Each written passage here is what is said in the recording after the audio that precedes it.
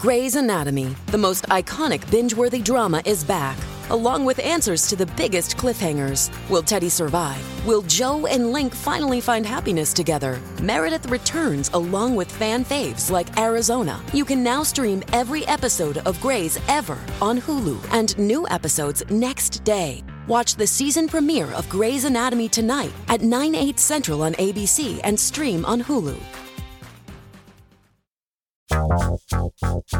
More revelations about why Fox News pushed out Tucker Carlson, plus a revealing interview from his former producer.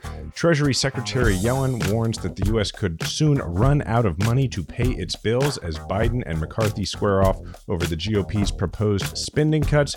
We'll turn to the Hollywood writers' strike. We'll discuss their demands as well as what the strike means for your favorite shows and movies. We'll also discuss the Montana legislature's move to ban a transgender representative. This is Majority 54. All right, Jason, let's start with Tucker here. The two big Tucker stories come out in the last 24 hours. One is, a lot of people were asking, well, what really happened at Fox News to push this guy out? New York Times reported yesterday that there was a text message that came out in the litigation on the eve of the trial where Tucker was texting during January 6th and said, basically was like taking issue with a bunch of these insurrectionists beating up a Antifa protester, sort of. Let's just read it. Should we just read it? Because you want to read it? Yeah. For full. Here, I'll do it. I'm not going to try and. I don't feel like I can do it. I don't think Shapiro's easy. Tucker, it's harder, and I don't watch him enough to do it. So okay, here we go. This is a text from Tucker Carlson. A couple of weeks ago, I was watching video of people fighting on the street in Washington. A group of Trump guys surrounded an Antifa kid and started pounding the living shit out of him. It was 3 against 1 at least. Jumping a guy like that is dishonorable, obviously. That actually does sound like him. Especially this next part. It's not how white men fight. Yet suddenly I found myself rooting for the mob against the man, hoping they'd hit him harder, kill him. I really wanted them to hurt the kid. I could taste it. Then somewhere deep in my brain, an alarm went off. This isn't good for me. I'm becoming something I don't want to be. The Antifa creep is a human being. Much as I despise what he says and does, much as I'm sure I'd hate him personally if I knew him, I shouldn't gloat over his suffering. I should be bothered by it. I should remember that somewhere somebody probably loves this kid and would be crushed if he was killed. If I don't care about those things, if I reduce people to their politics, how am I better than he is? Man, there's a lot to unpack here. Should we start with the headline? Well, yeah, the headline is the, quote, "It's not how white men fight." And I would ask somebody, I have people in my life who are Tucker fans and claim that, people are quick to call people racist, etc. Give me a non-racist explanation for that sentence. Right. I can't think of one. Yeah, I can't even think of a word that describes that like you could put in there. Like I can't even think of a euphemism, right? No. It's like that he could have used. It's so obviously racist. It's so obviously racist. It is so obviously racist that even Fox News had to get rid of this guy over it, allegedly. Now, the thing that really gets me is this is a text message. What the hell kind of text message is this? As a text to his producer? The thing is like an essay, Yeah, no. I mean, well, I have so many thoughts on this. One is, how many fights has white man Tucker Carlson been in? Like, right. Is there some sort of Washington talking head dueling code that I'm unaware of, that like it's got to be one-on-one, and like right. I don't, there's a fisticuffs thing. No, there's not. It's just like in his idea. I mean, it's so racist. Like it is so racist.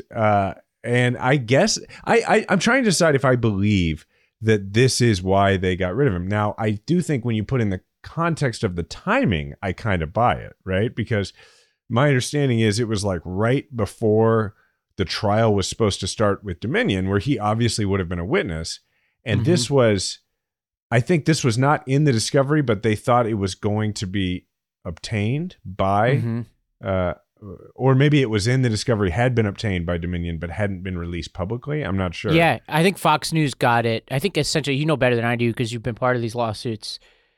I guess like Fox got access to it, or at least was made known that this was part of the discovery, and basically had reason to think it was going to come out in trial, and so they didn't want to be responsible for that. That's my sense.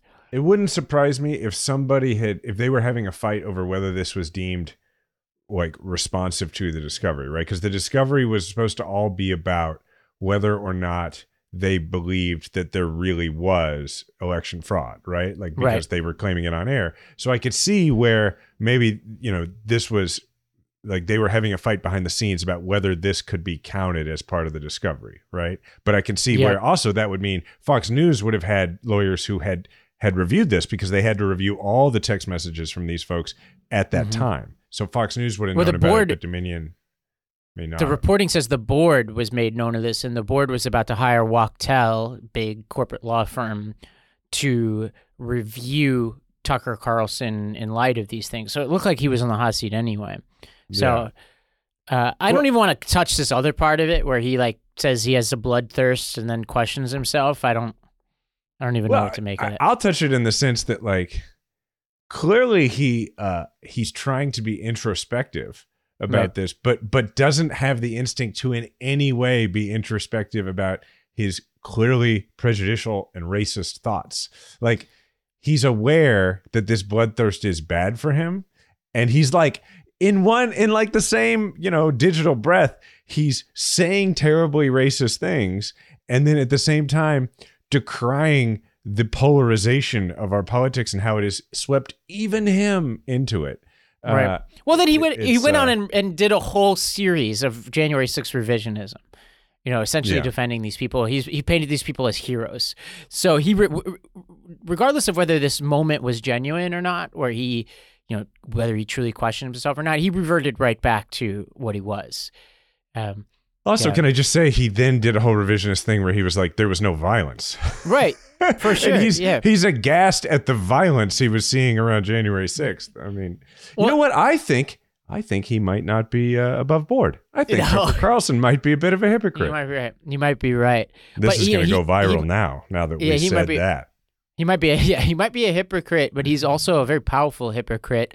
His former producer, the one who's suing Fox News because she said she was coerced into perjuring herself, went on TV and had some interesting things to say about Tucker and his role within the GOP. Let's go to this clip. I mean, they believed that he could broker who was Speaker, House Speaker. He wanted to do that live on air, but Kevin McCarthy said no. What do you mean he wanted to do that live on air? His plan was to have Kevin McCarthy come on the show. According to Justin Wells revealed this grand plan to us. Tucker, a few days earlier, had sort of set some terms for McCarthy, which included this church kind of committee that he said about, I think this was about January 5th, so about January 2nd, he said, you should have this church committee. So fast forward to January 5th, they start asking me to book McCarthy on the show that night. I had worked with him a lot when I was at Sunday Morning Futures and had a relationship with his team. That afternoon, Justin came in and he said, here's the plan. Tucker's going to first have Kevin on, hear him beg and grovel. Then we'll bring in Matt Gaetz, and Matt Gaetz will then kind of set his terms. Then Tucker will set his terms that McCarthy has to agree to. Tucker Carlson had terms that McCarthy had terms. And we're going to make this whole thing happen on air and save the Republican Party. Now, fortunately, for McCarthy's sake, he said no. But he did call Tucker the next day from his office with Representative Thomas Massie and had agreed to some of Tucker's terms, according to a text that Tucker had sent me. And he said that was a win. What is going on here? Tucker Carlson, I always knew, we've talked about it on air, that anybody could be the Speaker of the House. So you or I could be voted Speaker of the House at any point. You don't even need to be a member of the House of Representatives. I had no idea that Tucker essentially was functioning as a member of the GOP caucus. I'm not, that part doesn't surprise me because, we look at the way it has been revealed that Hannity was clearly advising Trump's people behind the scenes in the 2020 election. And so that doesn't surprise me much. And you know what? None of this surprises me now that I think about it, right? McCarthy coming really close to doing it. McCarthy feeling like even though he didn't want to do it and probably wasn't going to do it, he had to give, what we say in politics, he had to give process to Tucker. Like Tucker was a very like a very powerful constituent or a very powerful influential donor or organizer. He had to call Tucker and give him some process and agree to some of his terms, right? And hot take on this, like, this would have been amazing television. Right. And that to me gets at the success of Fox News, right? Is that I'm not endorsing this, like it's ridiculous that they were going to hash this out on air, and that Tucker Carlson would be the one who brings peace to the Republican Middle East.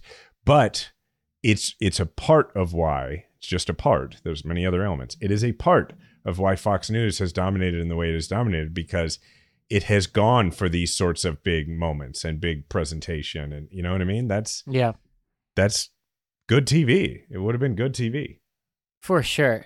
The Loudest Voice in the Room, the book about Roger Ailes, continues to be one of the most important media books ever written. It talks all about how he built this machine.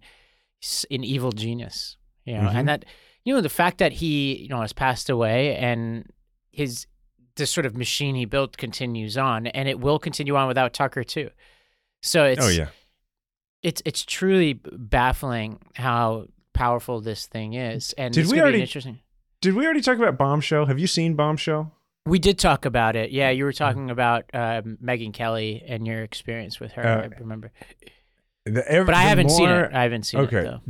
All right. Now, I do kind of remember us talking about it now. The more that I have trouble keeping track of which conversations were on the show and which were off the show and then which were with someone else. Like, I turn 42 tomorrow. Maybe that's why. But I think now that I've seen that movie, which is just a couple months ago that I finally saw it, I just view all this Fox News stuff and all this right-wing media stuff through such a different kind of more context to the way that I view it. And oh man, and I guess maybe that's why it doesn't surprise me at all. Man. Well, it'll be an interesting new era or old era in Fox News. It's fascinating just to even see somebody, she was a Fox News producer, to see her talking like this. Like, I always wonder what these people are like behind the scenes. Like really recently. Like, I mean, the events she's describing were not that long ago. Yeah. It was like this year. So. Well, anyway. Let's shift gears. Let's talk about this debt ceiling. So Secretary Yellen on Monday said that the U.S. could run out of money to pay its bills by June 1st. That's very soon. If Congress doesn't raise or suspend the debt limit, Biden is pushing hard. He doesn't want to negotiate with the GOP, meaning he wants to sit down with McCarthy. He's invited him, and apparently McCarthy in a few days will head to the White House. But Biden has to toe this line where he's saying, I'm not going to negotiate over the terms that the GOP wants in terms of like cutting government spending, et cetera. But he wants to talk. So it's like an interesting rhetorical move here to be like, I want to talk to McCarthy about getting this done, but I don't want to negotiate with him. I'm really curious to see what that conversation is going to sound like. It kind of reminds me, if I'm remembering correctly, and if I have this historical reference now correct, it kind of I feel like during the debates in 2008, the primary debates, didn't Obama say he would have open talks with, I want to say, Iran? And didn't that become like but he was like, I'm not saying I would negotiate. I'm just saying I would engage if they wanted to engage. And it was like a huge row. People were like, oh my God, look at how naive this guy is. No, he can't be, right. But I think it says a lot that's where a president and the leader in the House of the opposing party kind of are, right? Like, yeah. I think it says more, I don't want to be like, look at how polarized we are. Like, that's not that much of a contribution to the conversation, but it says a lot about the way the GOP in the House in particular is acting, right? Like, this is just terrorism, like acting like we're just going to blow the whole economy up unless you do what we want. It's political terrorism, which is why for Biden to engage and have a conversation, he has to be very explicit that I'm not going to negotiate with them, because it sets the precedent of I will negotiate with like terrorists. Right. And it gets to the Tucker thing, right? Which is it all comes back to the fact that this is a Speaker of the House in name only. He doesn't really have power. So in order to even get this position, he had to give up any sense of control over this. So even if, like, best case scenario here, you would be able to appeal to rationality, McCarthy, where he could pretend to be taking this seriously, like the demands from his caucus, and then at the final hour, he, shows that he fought and then gives in, right? But that, and that's normally what happens here. But we have a real risk that we could be pushed over the brink here because he's totally captive to the Marjorie Taylor Greens in his caucus right now. And that's really scary.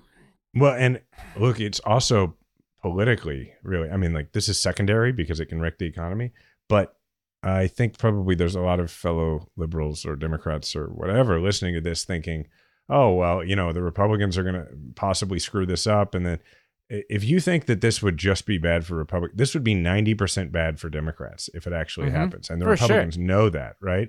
I mean, if you look at the way that the Republicans in the Senate are framing this, right? Like, Joni Ernst from Iowa, she said it's very scary. President Biden needs to step it up and get to the table. Kevin McCarthy and the folks in the House, they did their part. I saw another clip where I can't remember the bow tie wearing guy. I saw him at a dinner once and he was really strange, but I didn't remember his name. But he was like saying Biden needs to be a grown up here. They're working very hard to set it up so that, look, we did our part when your part was taking hostages, right? Like, you're trying to say that, like, the hostage taker has done his part. He has made his demands. At this point, it's on the hostage negotiator to be a grown up. And it's like, by meeting the demands, like, that's that's not fair, but it might work. And people should not underestimate that strategy. Yeah. And Biden's in this impossible situation because if people aren't following this closely, they will hear things like Biden won't negotiate, and then they'll blame Biden for it. But if they look at the fine details, they'll realize, well, they're taking this unrelated thing and saying we won't even engage on it unless you cut all these programs that we've been wanting to cut forever. And so the House, we don't control the House, but Jeffries has sent a Dear Colleague letter, which essentially is procedural point. And they're introducing legislation to have a clean debt ceiling increase, but they need Republican support in order to do that. Schumer is introducing legislation in the Senate to do the same, although apparently Manchin and Sinema are saying Biden should negotiate. Not totally surprising. And so this is going to be a chaotic couple of weeks, without a doubt. Probably a lot of folks listening don't know what a discharge petition is. So a discharge petition in the House, we had it when I was in the Missouri House too. It's a procedure that says that even though the majority party isn't bringing something to the floor, that the minority party, if they get enough people together, or if any slight majority of members sign a petition saying this has to be brought directly to the floor, it doesn't have to go through committee, just bring it directly to the floor for a vote, then everybody has to vote on it. Well, that's why, of course, they would need a few Republicans in order to do that. I remember doing this on ethics reform, and we came up short of the discharge petition, but we got, I think, 3 Republican members to sign the discharge petition, and those dudes lost their committees and were like persona non grata and weren't there very long. So it's a very difficult thing to do because you've got to get now, granted, like, it would be to save the economy, so you would hope that there'd be a few people who would sign it if it got to that point. But it's just, it is scary. And to your point, when you were saying, hopefully people, or you said anybody who's not following this closely. And the truth is, like, 1% of the country will be following this closely. And then after that, if it happens and the economy is wrecked, well, we know what happens then. And the Republicans know it too. It's that people aren't going to be like, the Republicans wrecked the economy. They're going to be like, the economy is in shambles and Biden is president. And the Republicans know that. So they're willing to kill the hostages is the point. Yeah, whatever happened to the minting the $1 trillion coin or whatever? Let's go back to that kind of. It may have to happen, man. Yeah. Well, okay. We're going to take a break and hear from our sponsors. When we come back, we'll talk about the Hollywood writers' strike and how that affects you. We'll talk about some horrendous moves by the Montana legislature to bar one of their colleagues, a transgender colleague. And then if we have time, we'll talk about the Supreme Court and a case that not a lot of people are paying attention to, which could completely upend Biden's ability to govern. All of that and more when we return. This episode is sponsored by Rhone. If you're like me, you understand the pains of finding what to wear. Most clothes are uncomfortable. They may be too tight. They never, actually fit your size because, a lot of us are not exactly small, medium, large, extra large. We're complicated. Sometimes when you find something you like, you can only wear it for a few hours before that important meeting or dinner, and then you have to change it into something else. And everyone wants to dress their best. You want to look good at all times. And frankly, it's a confidence booster. So here's the deal. Men's closets were due for a radical reinvention, and Rhone stepped up to the challenge. Rhone's commuter collection is the most comfortable, breathable, and flexible set of products known to man, and here's why. Rhone helps you get ready for any occasion with the commuter collection, which offers the world's most comfortable pants, dress shirts, quarter zips, and polos. You never have to worry about what to wear when you have the Rhone commuter collection. And here's some anecdote. I'm wearing my Rhone pants right now. And last week I was at a wedding. I wore my Rhone button-down shirt to the wedding at a formal wedding, and I will also wear it tomorrow when I just go into a coffee shop to have a meeting. It's that versatile. So it's time to feel confident without the hassle. With Rhone's wrinkle release technology, wrinkles disappear as you stretch and wear the products. It's that easy. Yeah, I actually not so neatly folded that shirt in my bag for the wedding, and I was able to take it out, and automatically I was able to put it on. It looked like I had ironed it, but I didn't. It's an inside secret between us. So with Gold Fusion anti-odor technology, you'll also be smelling fresh and clean all day. On top of that, Rhone is 100% machine washable, so you can dish the dry cleaner all together. We're on the move a lot, and the Rhone commuter collection has never let me down. The versatility and overall comfort of the collection is undefeated. I absolutely love it. And even after I wear it all day, I feel super fresh because that Gold Fusion anti-odor technology. At that wedding, I was dancing up a storm, wore it, no problems. So the commuter collection can get you through any work day and straight into whatever comes next. So head to Rhone.com/majority and use the promo code majority to save 20% off your entire order. That's 20% off your entire order when you head to RHONE.com/majority and use the code majority. It's time to find your corner office comfort. So it's no secret that one of the keys to being really healthy, maybe the key, is getting a great night's sleep.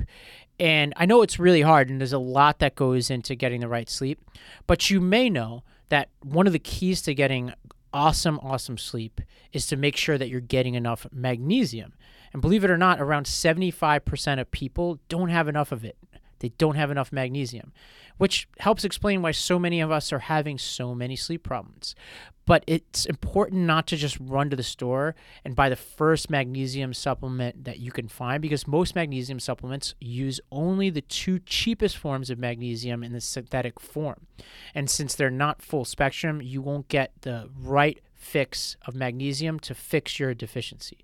And there are actually 7 unique forms of magnesium, and you must get all of them if you want to experience the calming, sleep-enhancing effects. That's why I recommend Magnesium Breakthrough by BioOptimizers. Simply take 2 capsules before you go to bed, and you'll be amazed by how much better you sleep and how much more rested you feel when you wake up. So for an exclusive offer for our listeners, go to magbreakthrough.com/majority. That's magbreakthrough.com/majority54 and use the code majority54 during checkout to save 10%. All right, Ravi, for this next topic, it strikes me as something that fits squarely within this occasional segment that we do, which is things that are political but don't seem political. I think this started back when Aaron Rodgers said that he had been, quote unquote, immunized, and it turned out that he was just avoiding admitting that he was not vaccinated. And we talked about it as something that seemed like a sports story, but was really a political story. And so the writer's strike in Hollywood doesn't seem like it's a political story or a political topic, but it really is. It really does touch our politics. So with that, teach us about it, and then let's talk about the politics of it and what it means. Yeah, what's fascinating is on both sides of this equation are people who will claim to be Democrats more often than not. That's a good point. Yeah. So you have the Alliance of Motion Picture and Television Producers, so the studios essentially on one side, and then you have the Writers Guild of America, which are the writers. And the people who have the control here tend to be the alliance, right? The producers have the control, but they've been in these talks for a while. A lot of people have been speculating that this strike would happen, and the three main sticking points are these things called small, high-intensity writers' rooms. They call them mini rooms. And there's a whole series of problems that writers have with these mini rooms. Basically, they're shorter staffed. They have less responsibilities once a show goes to air. So a big part of writing for a show is making changes on the fly, but these mini rooms don't have the authority to do that all the time. A big sticking point is apparently the industry's approach to artificial intelligence, and then just the basic agreement on writers' salaries. So those are the three main sticking points. We're in a strike right now, and the last time this happened, it cost the LA economy $2.1 billion, and it lasted 100 days and was responsible for some atrocities like season 2 of Friday Night Lights. So we could expect some really bad content in the months ahead. There are interesting quirks about where we are in the calendar relative to where we were last time. But essentially, this is going to be either the way that people are writing about this is either going to be resolved in the next few days, or it's going to take a while, which we can talk about because there's some interesting wrinkles to why that's the case. Yeah, and the reason that I think of it as a story that is political but doesn't seem political is because it's really about workers organizing and about workers' rights. I mean, it's just they're a union, and people are going to experience this as, oh, Kimmel and Colbert and Fallon and whatever are in reruns. Like, why are they in reruns? And then if it goes on, people are, well, why isn't Saturday Night Live a new one this week? And so that will irritate people. And then we will see how people come down. Do they then get irritated with the writers and say, oh, these Hollywood people that already make a lot of money, or will they get irritated with the networks? It's not unlike what happened in baseball. Was it, now I can't remember, was it last year or this year? Where it was a long period before spring training actually started, and then it delayed the regular season. So I guess that was last year. And people were like, these players make so much money. And it's like, yeah, but the owners make so much more. And that's what's happening here. The head of, I want to say like Warner Brothers is making like $250 million or something. And then the writers, we know what their salary ranges are because it's established in the agreement with the Writers Guild from the past. So, I think it's a political story. Yeah, and here's why: if it doesn't get resolved in the next few days, it could last a while because both sides have an incentive to make it last for a decent amount of time. The writers want to make it last long enough into the summer so that they can kill the production schedule for fall TV because they know that's leverage they have over the studios who want to get production underway for fall TV. Now, the production studios, this I learned, this is a little bit of a surprising little detail. They, during the sort of height of the streaming wars, signed all these deals with people like Shonda Rhimes, Greg Berlanti, and people like that, these big producers, these big showrunners. And which is like essentially like a head writer, right? Right. And some of these are huge, like $100 million contracts. And apparently, the studios are kind of unhappy with the terms of these deals. And if they have these clauses in the contracts, the force majeure clauses that say, in the event of all sorts of things, including labor strikes, they can either completely jettison these contracts or renegotiate them. And there's just speculation that, well, some of these studios will be really happy to exercise those force majeure clauses. So if both sides have an incentive to drag this on, we could be in for some really bad TV in the fall. The reason I think this is important for people to pay attention to is because when we think about organized labor and when we think about unions and unions going on strike, we think about people who work with their hands. We think about people who carry, a tool belt or work on an assembly line. But the truth is there's an awful lot of people in this country who are part of a union, and there used to be a lot more who don't. And not that there should be a difference, but there is a distinction made in a lot of people's minds because if you are not a quote unquote laborer, then there's a good chance that you don't feel like you relate to people who are, and as a result, you don't feel in many cases like you relate to people organizing for their rights, people being part of a union, people striking. And so it is important for people to see folks who don't work with their hands and don't do physical labor, to see them organizing in a very public way like this. And I think that is very helpful. And because where are the other places where it happens? It's like teachers.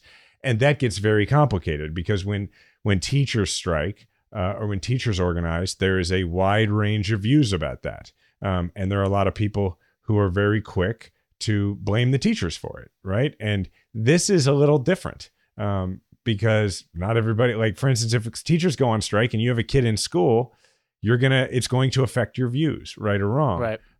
And versus like, you didn't get to watch a new episode of Kimmel. Right. So I am interested to see how this plays with people. Yeah, as I was thinking about this would have been the first. I was supposed to join the WGA this year. I just never got around to doing it because I was paid to write a script this year. And so, yeah, I mean, I'm eligible and I should have done it. It would have been the first union I'd ever joined. But I have a relationship with them because every time you write something, you send it to them and they register it for you. Mm-hmm. So if you write a script, you send it their way. Without getting into getting into any of the details on it, like, as you know, I've been working on something along those lines, and it is registered with the WGA, and I'm not a WGA member, and we're not working on it right now. Like, we're not, so we've had, but it's already done, and so now we're having to figure out and talking to friends in the WGA about, like, are the producers allowed to talk to each other? How does this work? Right. Because one thing we're not going to do is cross a picket line. Yeah, for sure. And I think, even some of these showrunners are also members of the WGA. Like, a lot of these folks came up as writers first before anything else. And it is Hollywood in this sense is it's an incredibly unequal place in the sense that the person who shows up to that writer's room is making nothing. But the big showrunners that make it huge make a ton of money, and the producers make a ton of money. And there's just so much money in the sort of system overall. It reminds me of healthcare. Like, why nurses don't make a lot of money, but like hospital administrators make insane salaries, right? It's just an inefficiency in the way the money's allocated. And that's what's going to be determined over the next few months is, can they level the playing field and share the riches more with the people who really hustle? Because what makes a show great? Take a show like Succession or something, right? What makes Succession great is not just the casting, not just the actors. A lot of those people weren't even well-known actors, and they're really good, to be clear, and they should be compensated really well for it.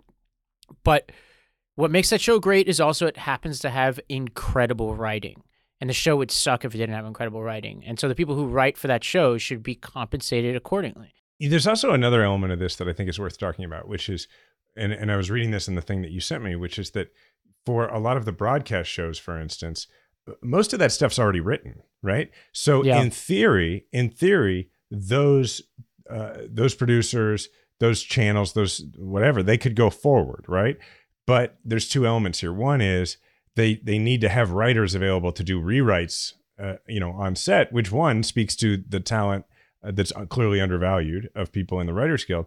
But I think the bigger story here is that even if they decided to go forward and say, okay, we won't have any rewrites, we'll just go with what's already there. Well, then you get into the lesson of solidarity. Then you get into the fact that there are actors, there are directors, there are so many people. There are union members who are not writers, but are part of productions, people who in all, makeup and crews and everything else who are like, I'm not crossing that picket line. And so I think that's a really important thing for people in any industry to understand, is that stuff like, and the writers are going to ultimately, I'm sure, get at least some of what they want when this eventually gets resolved. But it's important to recognize that probably couldn't happen in the same way unless there were people who are not part of the WGA, not part of that union, but part of the same industry, who are like, no, we're going to have solidarity with them. And that's really important. And people should think about that in their own work lives. This is something that's going to be playing out over the next few days. And and right now they're not talking, from what I understand. So in a weird way, it's like similar to the debt ceiling negotiations. So we'll see what happens here. We're going to take another break and hear from our sponsors. When we come back, we'll talk about all this craziness happening in Montana, and we'll also potentially check in with our Supreme Court. Majority 54 is sponsored by Lomi. I have a family that apparently creates a lot of waste. And when I say it that way, it sounds funny. We create a lot of trash, a lot of stuff that should go in the trash. And that means that when you have a lot of trash left over and then the week comes to an end, in our area, trash gets picked up on Wednesday, most of the time I feel pretty guilty about it because I'm like the guy out there with multiple bags and I got to like ask a neighbor, can I put it in your spot? Or I've got to get one of these tags from the city and I put that in my trash that says I paid for this extra bag.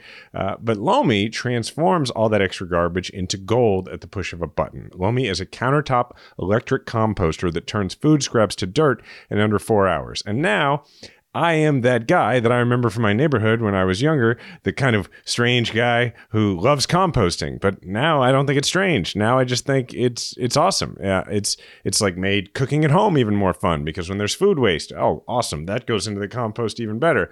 So there's no food rotting in the garage and smelling up the kitchen. Thanks to Lomi, I only have to take out the trash this once a week, and it's hassle free, and I don't have the embarrassment of like everybody's using my extra bags. I get to help the environment and make my life easier. All of my food scraps, my plant clipping, even those leftovers that I forgot in the back of the fridge, they go back into what would be my garden if I have a garden, but instead, they go into making the grass be a little bit greener. And it helps me grow, should I start a garden, more nutritious food right in the backyard. So whether you want to start making a positive environmental impact or just grow a beautiful garden, Lomi is perfect for you. Head to lomi.com/majority54 and use the promo code majority54 to get $50 off your Lomi. That's $50 off when you head to lomi.com/majority54 and use promo code majority54 at checkout. Thank you, Lomi, for sponsoring this episode. Thank you to everybody for all of your comments and your reviews on this podcast. We greatly appreciate it. Yes, and thank you for everybody who sent me happy birthday wishes, and thanks to Ben for setting that up. Definitely. And we noticed a few of you, more than a few, have mentioned how much you miss Grace, our who used to produce this show, and we miss Grace as well. I'm sure you would agree. Yeah, I was just thinking about her today because we just signed a Seattle Seahawks player, and I wanted to gloat, but can't gloat to her right now. I got to text her actually. Well, a little behind the scenes for everybody is the only upside to Grace not being an everyday part of the show anymore is that I now get to follow Grace on Instagram. Like, this is a behind the scenes. People didn't see this. Is that we were like, Grace, why will you not accept our request to follow you on Instagram? And she was like, I don't do that with people I work with. They don't get to see. And I was like, what is in this? Now it turns out it's not like outlandish or scandalous, but like Grace, it's well produced and it's very good, like everything she does. And so the upside is I do get to follow Grace on Instagram now that we're not technically coworkers. But one of the best things that you can do to support Grace is you can listen to the latest season of As She Rises, which is a podcast highlighting stories of hope in the fight against climate change. And Grace is the creator of the show, and she's produced the entire new season that looks at the Colorado River.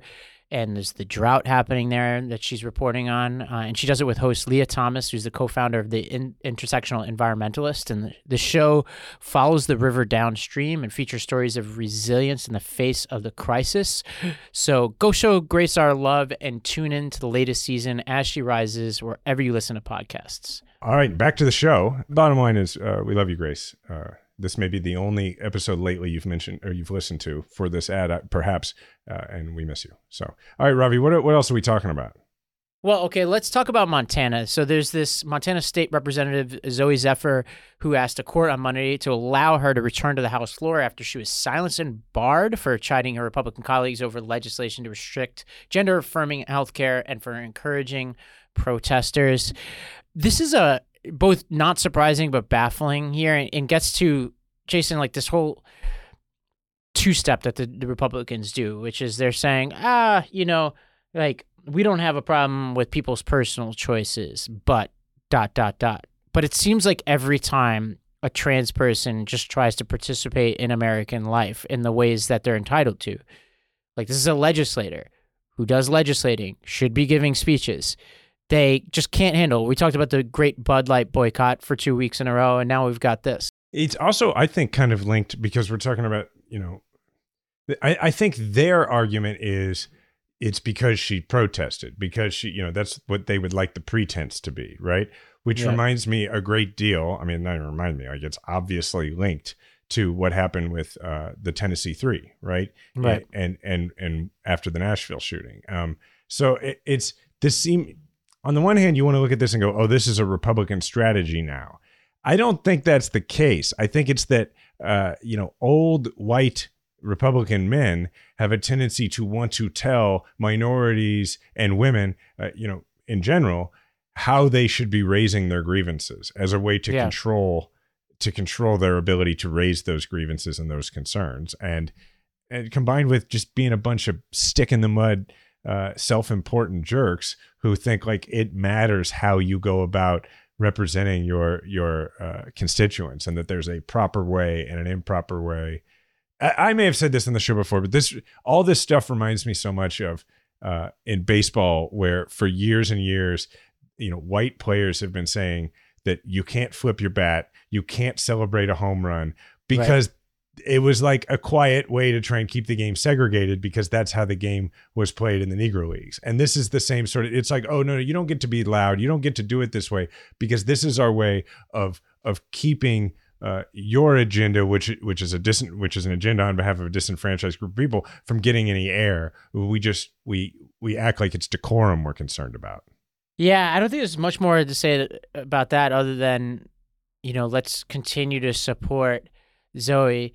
And like people, look, people can have different opinions about like sports or whatever. I certainly have mine. Like, different opinions about the relationship between sex and gender, et cetera. And like, these are like important discussions playing out all across America. But when you cross the line and start dehumanizing people and preventing them from doing their jobs, you have to just draw the line to your conservative and Republican friends and say, look, like, this is a question of decency. Like, you can have your opinions. You're not going to be able to convince everybody in your life to think about these issues the way you want to. But people should be able to do their jobs. Like, it's just unfair and mean-spirited to just tell people, hey, like, you're just illegitimate, period, because of the choices that you've made. And not even choice, that's the wrong way to frame it, because of who you are. And that's disgusting, really. Well, look at the people, and I'm not going to use examples because I don't want to compare any of these people to this representative, right? Because they shouldn't be compared. But if you just look at the numerous examples of people who have exhibited all sorts of behavior and hold all sorts of very extreme views, who Republicans have kept from even getting near the discussion of being kicked out of either Congress or their legislatures, it makes this that much more ridiculous. But again, I don't want to bring up any of the obvious specific examples, because that is putting them on par, and they don't belong in the same discussion. Right. Well, okay, we're going to skip Chevron deference, Jason. I know you're going to be bummed over that, but maybe next week we'll talk about it. There's a Supreme Court case out there that I wanted to geek out on, but we definitely do not have time for that. One for us, Jason, what's happening in your world? Your birthday. I forget how our birthdays are basically a week apart. What do you got anything fun planned? We are essentially 2 years apart, which doesn't sound like a lot until you imagine us being in high school at the same time. Yeah, you're the same age as my brother, who kicked my ass my entire childhood. So you would have been big enough to do such thing. Not that you would have. You definitely don't seem like that kind of guy, but yeah, I don't think I would have. I don't know. Although I was not the best older brother, so perhaps I would. But I don't know. Anyway, in 2 weeks we are taking a trip to New York City, where we are going to see my uncle's Broadway show, New York. And we're very excited because Bella's going to stay with my mother-in-law, but we are going to take True, and it's so interesting, in preparing him for this. And he's very excited because he's seen one musical, and he did the musical at school this year, and so he's very excited for it anyway. To the point where, as a sidebar, it's kind of funny, like, obviously we're a very baseball-oriented family. Anybody who listens to the show knows that. This week, let me first tell this part of the story. In preparing him to see New York, we went ahead and had him watch Chicago, which is also one of my uncle's shows. We had him watch the movie. Now, anybody who's ever seen the show or the movie knows that it's not really for a 9-year-old. Now, Right. New York is very family friendly. It's unlike any other show my uncle's ever done in that way. It's very family friendly. But we wanted him to see something else. So we showed him Chicago, and his eyes were wide the entire time, right? I mean, there's a lot of, and to the point where then we're in the back of the car a couple days later, which is the funny story I was going to tell. And we're coming back from a baseball tournament where, you know, he's covered in dirt and he's had a great day, and we're in my pickup truck and we're in Kansas City. And so in many ways, there's an archetype there that it fits. But he was like, Dad, can we listen to Chicago? So I put on the music from the musical. So we're just like a couple of, you know, a baseball coach and a baseball player in Kansas City driving down the road, listening to our show tunes and singing along. And he's got his teammate in there with him. And he was like, Dad, put on Cell Block Tango. And anybody who's familiar with the show knows that this is a number from toward the beginning of the movie where a bunch of women who have killed their husbands sing a song where the refrain is "He had it coming," and so there's a part where she says, where one of the cast members says, and then he ran into my knife. He ran into my knife 10 times. And so True turns to his teammate, who's also 9 years old, and he says, that means she stabbed him. And the teammate's like, why? And True goes, who? And True says, her husband. And he's like, why? And True goes, I don't know. Everybody in this movie stabbed their husbands, but it's a really good movie, and it's on HBO Max right now, and you should totally watch it. And and it was just kind of a hilarious thing and fun to introduce him to what is the family business outside of you know, me and my is performing. So we're looking forward to it. I think my grandma scarred me for life by taking me to Cats as my first Broadway show, and I've never seen Cats. Oh Lord. Too. It's rough. It's rough. So you haven't been, how many Broadway shows have you been to? You live there. I did. I actually went to In the Heights twice. So Lin-Manuel Miranda's first one. I did Hamilton. I've done, right as the pandemic was about to start, I went to the West Side Story, which was really good. So I'm starting to get around to it. You know, you got to see New York. So it's a Kander and Ebb show, but it's also a Kander and Miranda show because Lin wrote some of the lyrics as well. And send me the dates that you guys are going, and I'll take a look at tickets. Maybe I'll drag some people over there. I've been wanting to go. You know, because I associate Broadway shutting down because there was this show that this movie called Sing Street that I really loved that was going to do, like, it was either Broadway or off Broadway. They had a musical all set up for April 2020, and I was so excited about it, and they canceled it, and I wound up watching a live production of it on Zoom during the pandemic, where everybody was Zoomed in their apartment, the whole cast. That's pretty wild. You know, yeah. So, but I was bummed because it's like a young cast, and this was probably all their big breaks, and it never wound up really happening. So it's a bummer. All right, in your world, we had to start a little late today because you had an MRI. What's going on? Yes. So you know me, I'm a little bit of a lunatic when it comes to health stuff. I think that the threshold for when you should get a colonoscopy and other cancer screenings should be lower than it is now. I think you have to be a couple years older than I am and have all these other risk factors. And I was just arguing with my doctor about this, and my doctor's like, look, you can get your own colonoscopy, you just got to pay for it. And I started doing the math, and I figured I can imagine this argument, and it's very funny. Anyway, I get in a lot of arguments with my doctor. But I did the math and realized I could do a full body MRI, which doesn't completely replace colonoscopy, but it's obviously covers a lot more ground for a little bit more than what I would have paid for the colonoscopy. And so I just opted to do that. And so I did that, although it took way longer. How long is a full body MRI? It was like a little over an hour, like an hour and 15 minutes, but the whole process of getting set up and all that took 2 hours. I thought it was going to take a lot less. And so, I've never been in an MRI machine. I don't know if you have. It's not pleasant. Oh, yeah. I just like 2 weeks ago and also several other times. It's not that bad, but they said the hard part is you can't move. Yes, because and they kept making me redo stuff. But then they have Netflix on, and so I'm watching Netflix, and then they're telling me not to move, and I'm like, it's like hard to watch. Oh, you got to watch something during it. That's interesting. They had like a clever mirror contraption where the mirror in front of me projected from behind. Humans are awesome. Humans are awesome. We create such great things. That's incredible.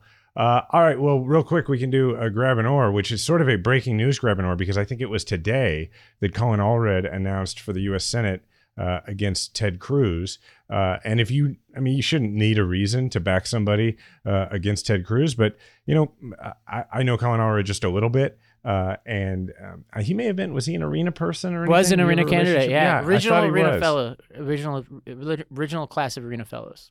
All right, well then you should talk about him a little bit here.